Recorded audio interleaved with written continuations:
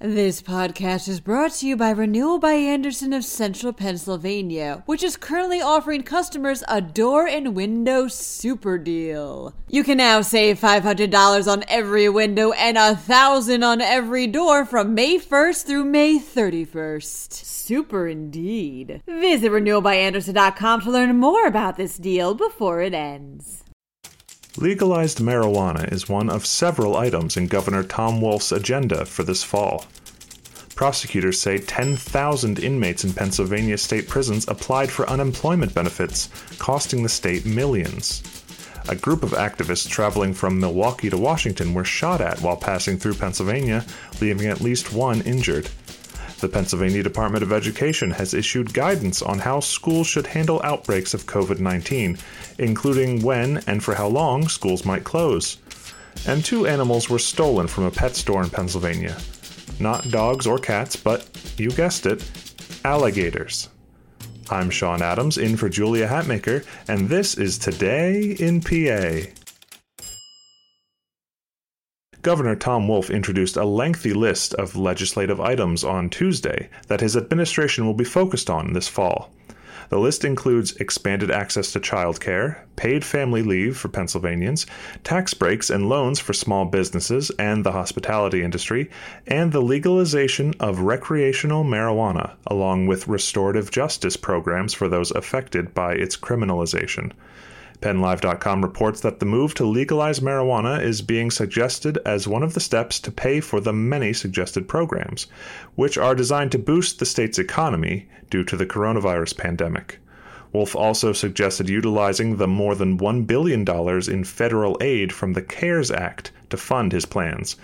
But he's likely to face opposition from the Republican-led state legislature, who have clashed with Wolf throughout the pandemic. Roughly 10,000 Pennsylvania residents fraudulently applied for unemployment compensation while behind bars. The Associated Press reports that charges have been filed against 33 people who collected unemployment benefits during the coronavirus pandemic, despite being incarcerated in Pennsylvania state prisons. Prosecutors said that the 33 charged represent the tip of the iceberg.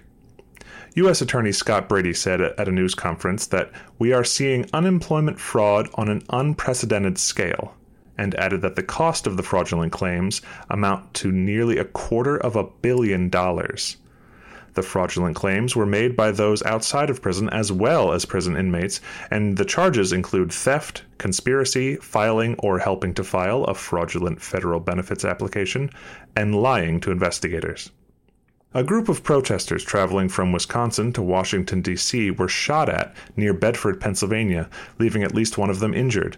PennLive.com reports that the incident took place late Monday night, and part of it was captured by the event organizer and broadcast live on Facebook. The group of activists were en route to the nation's capital to protest racial injustice and police brutality, as part of the continued protests following the death of George Floyd while he was being taken into police custody. In the Facebook Live video, one of the protesters can be heard saying, "We're leaving, you don't have to be violent," following the first gunshot. 2 more shots are heard a few moments later. Police are investigating the incident. As schools begin to resume classes throughout Pennsylvania, many families are wondering if and when schools will close again due to COVID-19.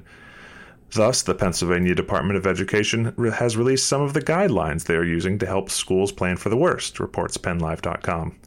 The planning matrix, originally released on August 13th, is being used by many schools in the greater Harrisburg area to help guide their decisions.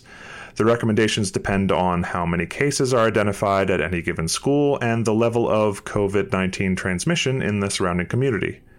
For example, if there's only one identified case at a school and the community transmission rate is low, the recommendation is to allow the school to remain open with thorough cleaning and quarantining for those who are in close contact. 5 or more cases at one school, or 5 or more % of the students or staff being infected, will mean the school shut down for 14 days. And the plans get more aggressive depending on the increased transmission rates in the surrounding areas. So once again, stay at home when you can, wear masks when you can't, avoid unnecessary gatherings, and wash your hands. Speaking as a parent, I really appreciate it. State police are searching for 2 animals stolen earlier this month from a pet store in Indiana County, ones that weren't for sale. 2 alligators, a 4-foot-long male valued at $500 and a 6-foot-long female valued at $1,500, were stolen between 10 p.m. on August 8th and noon on August 9th, reports PennLive.com. The gators were taken from an outdoor enclosure at Pierce's Pet Place in White Township, and anyone with any information on the theft is asked to call the state police. Stolen alligators, because it's 2020, of course. That's all for today's episode, and I think that's plenty, but as always, if you're looking for more of the top news stories, business updates, and the latest in sports and entertainment, such as those things are in our current pandemic situation, be sure to check out PennLive.com, where you'll find everything you need. I'm Sean Adams, and I'll be back tomorrow for another episode of Today in PA. Thanks so much for listening. Have a great Wednesday.